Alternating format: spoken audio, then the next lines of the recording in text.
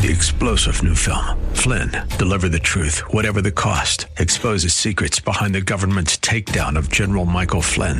Flynn knew what the intel world had been up to. He ordered the first audit of the use of contractors. This set off alarm bells. He told the truth. He was the most dangerous person for Donald Trump to hire. They had to get rid of Flynn.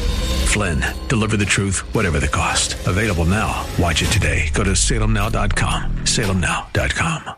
When it comes to the creation of the English Bible, there is one man who is key in assembling it all and making it happen, and we'll turn our attention toward him over the next two programs.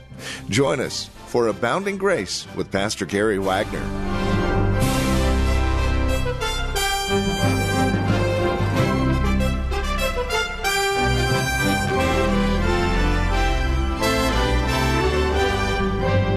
I would imagine if I were to ask, you would say that there are probably 2 to 5 Bibles in your home, depending on how many people live there. It is something we oftentimes take for granted. In fact, oftentimes the dust on the Bible will prove that. Welcome to Abounding Grace with Pastor Gary Wagner from Reformed Heritage Church in San Jose and online at reformedheritage.org. We're continuing our little mini-series of church history, and we've spent some time looking at the history of the English Bible. And in the midst of it all is a guy by the name of William Tyndale. William Tyndale in the Bible is the subject of our time today. We'll also spend time in 1 Corinthians chapter 10, verse 5, Hebrews chapter 12, verses 1 and 2. Here's Pastor Gary and today's Abounding Grace. Now, my justification for preaching a sermon on history has to do with what the Bible teaches about history and how a Christian is supposed to approach it and study it. History and the study of it has a very important place in the lives of the people of God. And I have said that there are 4 words that catch the gist of the usefulness of studying church history in each of our lives. Those 4 words are pattern, progress, instruction, and encouragement. There is a pattern, a plan to history, because it is all decreed and foreordained by God. And as you begin to understand something of that plan, things that otherwise would be bewildering start to fit together, and history then makes a lot more sense. Progress. History is not just going nowhere. It is not cyclical. It is not that what goes around comes around. It is that history has a very definite goal toward which God is moving us, which is the second coming of Christ. And in that movement of things, history is on an upward course. The kingdom of God continues to advance in its triumph over its enemies until one day the glory of the knowledge of God shall overcome the earth as the water covers the seas. And there will be a Christianization of the earth. And there is progress in history. Third, instruction. History is given to give us instruction. You can observe the godly lives of men and women and young people and see how they interpreted Scripture. See how they understood it and how they applied it. The right way they did it, the wrong way they did it, and receive instruction from the men and women who have gone before us. Then lastly, history is encouraging to us. In fact, Hebrews 12:1 tells us you really can't live the Christian life unless you feel something of the flow of history and understand it and appreciate it and have some knowledge of it, because it says we can only run the race of life successfully as we understand that we are compassed about by a great cloud of witnesses. These men and women of God who faced similar struggles and worse struggles than we, and have triumphed through those struggles. They can be of great encouragement to us when we have to deal with hard times in our own lives. Now, this is the third message of the history of Christianity in the British Isles that I have delivered from the 1st century through to the 17th century. And so far, we have gotten up to the 15th century. That is, we have worked up through the gospel, getting to the British Isles during the time of the Roman Empire, perhaps as early as 64 AD, before the fall of Jerusalem. But rather it was that early or not, we do not have a reason to believe. We do have reason to believe it got there in the 1st century, and then we traced it up through the 1400s, and concluded with looking at the great ministry of John Wycliffe and his followers, his preachers, who were called Lollards. And remember, this man, though he lived 200 years before the Protestant Reformation in the 16th century, nevertheless was preaching Reformed doctrine, biblical doctrine, in the midst of the Middle Ages. And his preachers continued to preach on up into the late 1400s and early 1500s. Wycliffe's churches, though they were persecuted, were found in the late 1400s to early 1500s all over England. The Bible has been translated into English, and the English people had been reading Wycliffe's Bible for many decades. And many portions of the Bible in English, like the Psalms, had been around for centuries. Then, in the early 1500s, a man by the name of William Tyndale was born. Understand and bear in mind that the advance of Christianity in the British Isles until the time of William Tyndale in the early 1500s, God was orchestrating events all over the world for William Tyndale and his Bible and the Protestant Reformation. God was even doing things in the East, the Middle East, in Turkey, to get things ready in England for the birth of William Tyndale and the English translation of his Bible. For instance, in 1453, the Muslim Turks captured the great Christian city of Constantinople and drove out scores of Christian Greek scholars who fled to the West to take refuge in the various countries of Europe away from these Muslim Turks in Constantinople. You might say, okay, so? Well, these Greek Christian scholars went to the West, and with them brought a revival of interest in the ancient Greek and Latin classics. And this was a part of the foundation that God was laying for the Protestant Reformation in England. In 1455, Gutenberg produced the first complete Bible with his new printing press that he had invented, called the Latin Vulgate. In 1458, the Greek language was taught for the first time at the University of Paris. In 1476, the first Greek grammar book was produced. And then a couple of years later, the first Greek dictionary was written. In 1488, the Hebrew printed Bible appeared. And in 1492, the first Greek teacher was hired at Oxford University. The first grammar in English, first Hebrew grammar in English in England, 1503. The first Hebrew dictionary in England, 1506.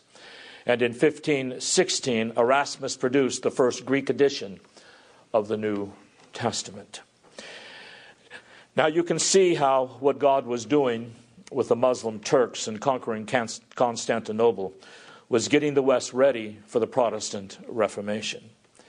You see, people had quit reading Greek, and now they not only had a revived interest because of these scholars who fled to the West, but they actually had Greek and Hebrew manuscripts now that would facilitate tremendous in-depth study of the Word of God. By the end of the 16th century, there were over 80 editions of the Latin Vulgate printed in Europe alone. And besides the enormous popularity of this great Latin version, there were versions translated and printed in the native language of several countries of Europe: German, Russian, Slav, Bohemian, Italian, Spanish, French, Dutch, all in the late 1400s and early 1500s, before there was one Bible printed in the English language. During the same time period, the late 1400s, the early 1500s, there was tremendous business, economic and commercial and scientific enterprises going on all over the world. The printing press began its work, as I said, in Germany with Gutenberg in 1554. And a man by the name of William Caxton, Caxton, brought the first printing press to England in 1470.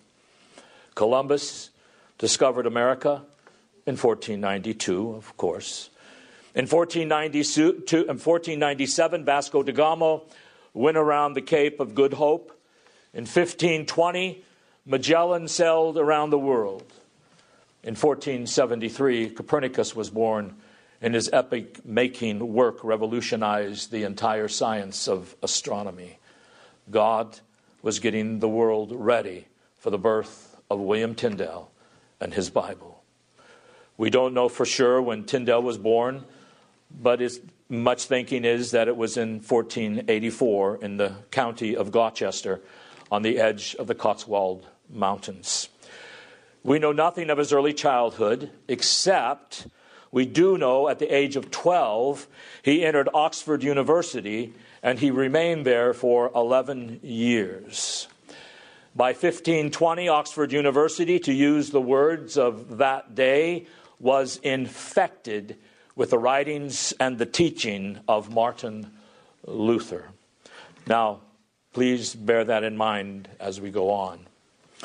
While he was at Oxford, he studied languages, literature, philosophy, and theology. He became quite a scholar and was ordained into the priesthood, of course, the Roman Catholic priesthood. Later, he went to Cambridge University to study, where it is most likely he studied under Erasmus. Remember, I mentioned Erasmus earlier, who produced the first complete New Testament in Greek. And Tyndale met such men who were there at the time, such as Hugh Latimer, Thomas Billing, Thomas Cranmer, who was later the Archbishop of Canterbury, all of whom were burned at the stake because of their Reformed faith. So he was rubbing shoulders with men there who had the smell of fire on their clothes. At the age of 27, William Tyndale took a position as a chaplain in the house of a man named Sir John Walsh. And he became the teacher of his children in a little place called Little Sodbury Manor. And as you would expect, it wasn't long before Tyndale came into conflict with the local Catholic priests and church dignitaries in his preaching and teaching. In fact, early on, a charge was made against him that he was spreading heresy in and about this town of Bristol. And that heresy was, of course, the Reformed faith. What was the religious condition of England at this time? Well, we've gone through 15 centuries of Christianity in England, but what was the religious condition of England in the late 1400s and early 1500s during the early days of William Tyndale? Well, although there were still godly followers of the great John Wycliffe to be found throughout England, the majority of ordinary English people had forgotten there was a man named John Wycliffe that ever lived. Very much like the lost memories of Americans today. Many people still read Wycliffe's Bible in secret, although in 1488 a convention of bishops at Oxford forbade any further translations of the Bible into English. And they warned people about reading the Bible in English. And if they were caught reading the Bible in English, they would suffer the penalty of excommunication. It should also be pointed out that during the 1400s, the English language was going through a tremendous change. Therefore, there was a dire need for a new translation of the Bible to fit this new form of English. There was some beginnings of the Protestant Reformation back during the 13 and 1400s through John Wycliffe and his preachers, but they were ruthlessly suppressed, ruthlessly butchered, yet the truth that they preached was never fully abolished. It was driven underground. Then in 1530, now remember, in the early 1500s, William Tyndale was at Oxford and Cambridge. And in 1530, King Henry VIII broke with the Roman Catholic Church and established the Church of England under his supreme leadership. King Henry declared himself the supreme head of the Church of God on earth in England, and demanded that all Englishmen, including the clergy, submit to his tyranny in the church as well as the state. And those who refused to recognize him as the head of the church suffered tremendous persecution, imprisonment, torture, banishment, and even death. There was an interesting incident in Tyndale's life. In the early days of his ministry, a Roman Catholic scholar asked him, which would be the worst to be without, the Pope's law or God's law? Then the scholar said, we would be better off if we were without God's law than to be without the Pope's law. Well, as you can imagine, Tyndale was appalled by that statement, and he made this very famous reply: I defy the Pope and all his laws. If God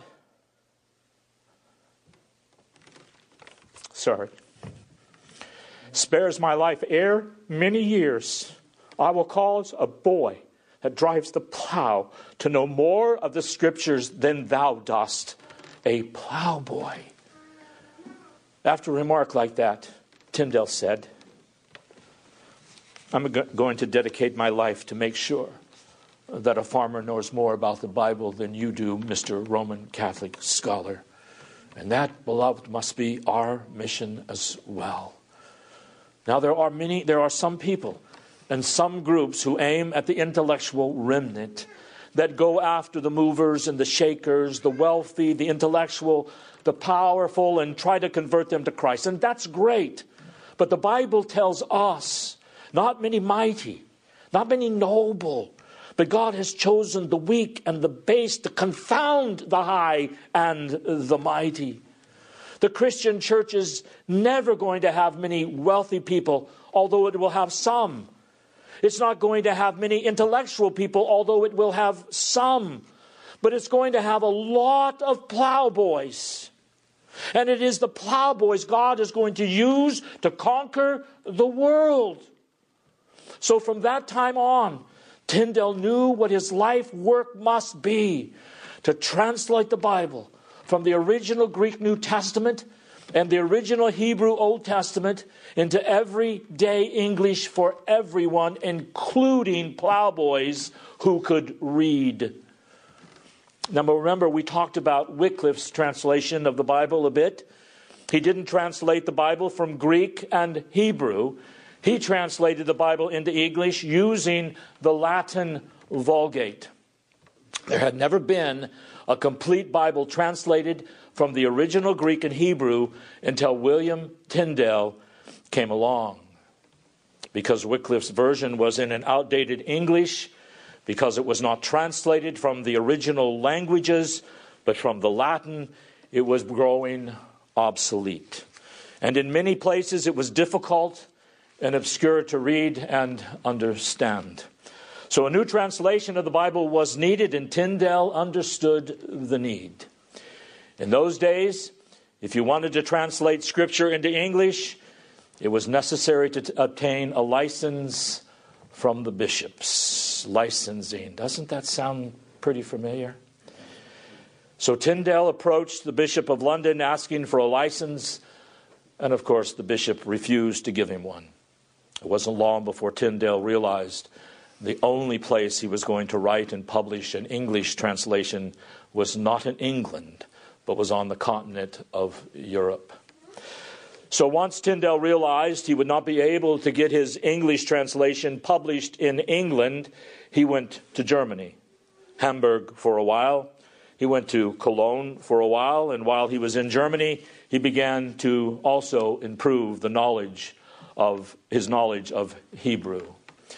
Now understand, he's translating the Greek New Testament and learning Hebrew on the side.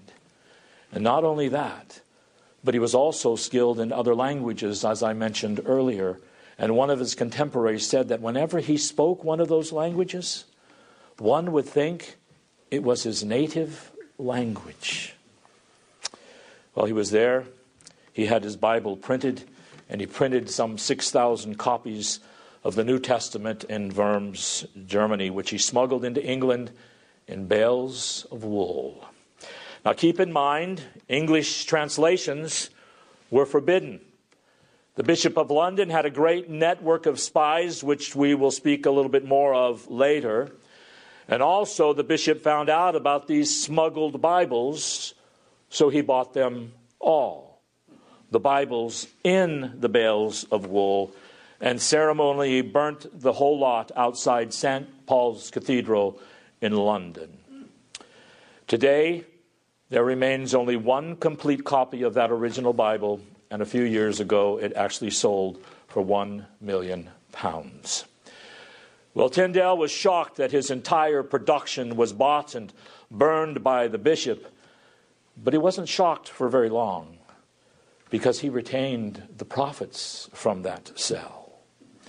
Some bishops just aren't very smart, are they?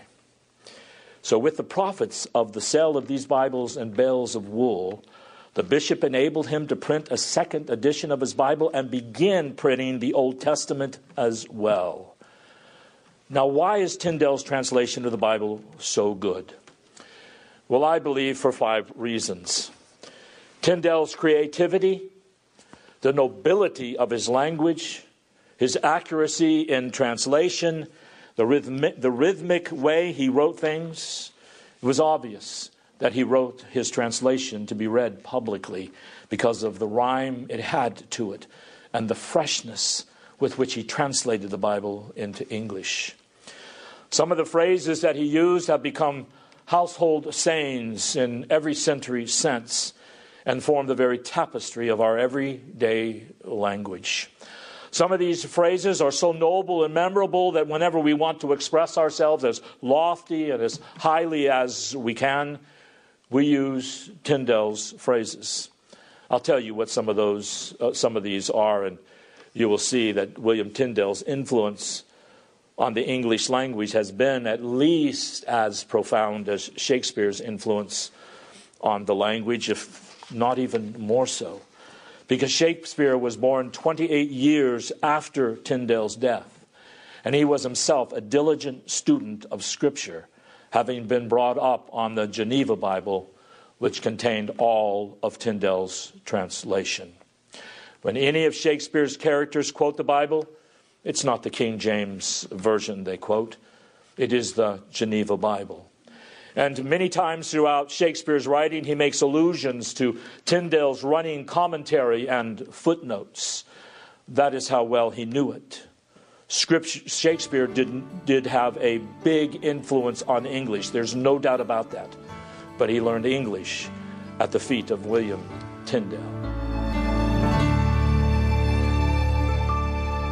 And that'll bring us to the end of our time today here on Abounding Grace with our teacher and pastor Gary Wagner from Reformed Heritage Church in San Jose. Thank you for joining us today. It's our hope and prayer that we've been able to encourage you in Christ and stimulate your walk in Him. To address questions, comments, prayer requests, or concerns, please call or write to us. We'd love to talk with you. 408-866-5607 is our phone number, 408-866-5607. You're also welcome to visit our website. Drop us an email when you do, reformedheritage.org. Real simple, reformedheritage.org. A lot of information there about who we are. We would invite you again to stop by, reformedheritage.org. Or if you're writing to us, the address is PMB, Post Mailbox 402, and the address is 1484 Pollard Road, Los Gatos, California, 95032. That address can be found on our website, reformedheritage.org, or again, simply call 408-866-5607. Copies of today's program are just $5. Mention today's date and we'll get a CD out to you. And please remember that we are listener-supported, which means when you link arms with us financially, we're able to continue the ministry here on this station. It's a great way to study God's Word together, isn't it?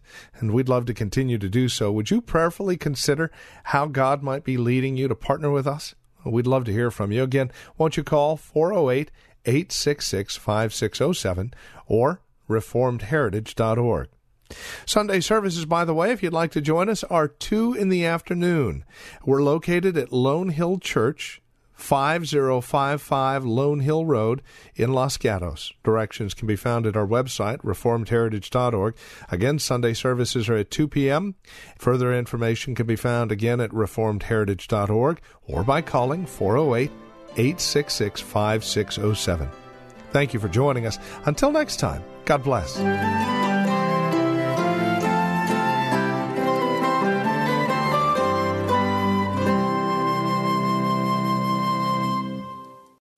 3-star General Michael J. Flynn, head of the Pentagon Intelligence Agency, knew all the government's dirty secrets. He was one of the most respected generals in the military. Flynn knew what the intel world had been up to. He understood its funding. He ordered the first audit of the use of contractors. This set off alarm bells. The explosive new documentary, Flynn, Deliver the Truth, Whatever the Cost, uncovers the facts behind this scandal. Flynn told the truth. He was the most dangerous person for Donald Trump to hire. I find out the worst enemy that I'm going to face in my life is right here in America. They took my assessment and they wanted me to change it. And I was like, I'm not changing it. They had to get rid of Flynn. With in-depth interviews, archival footage, and never-before-seen personal records of the man behind the headlines. I just felt like I was drowning. Flynn, Deliver the Truth, Whatever the Cost. Available now. Watch it today. Go to salemnow.com. salemnow.com.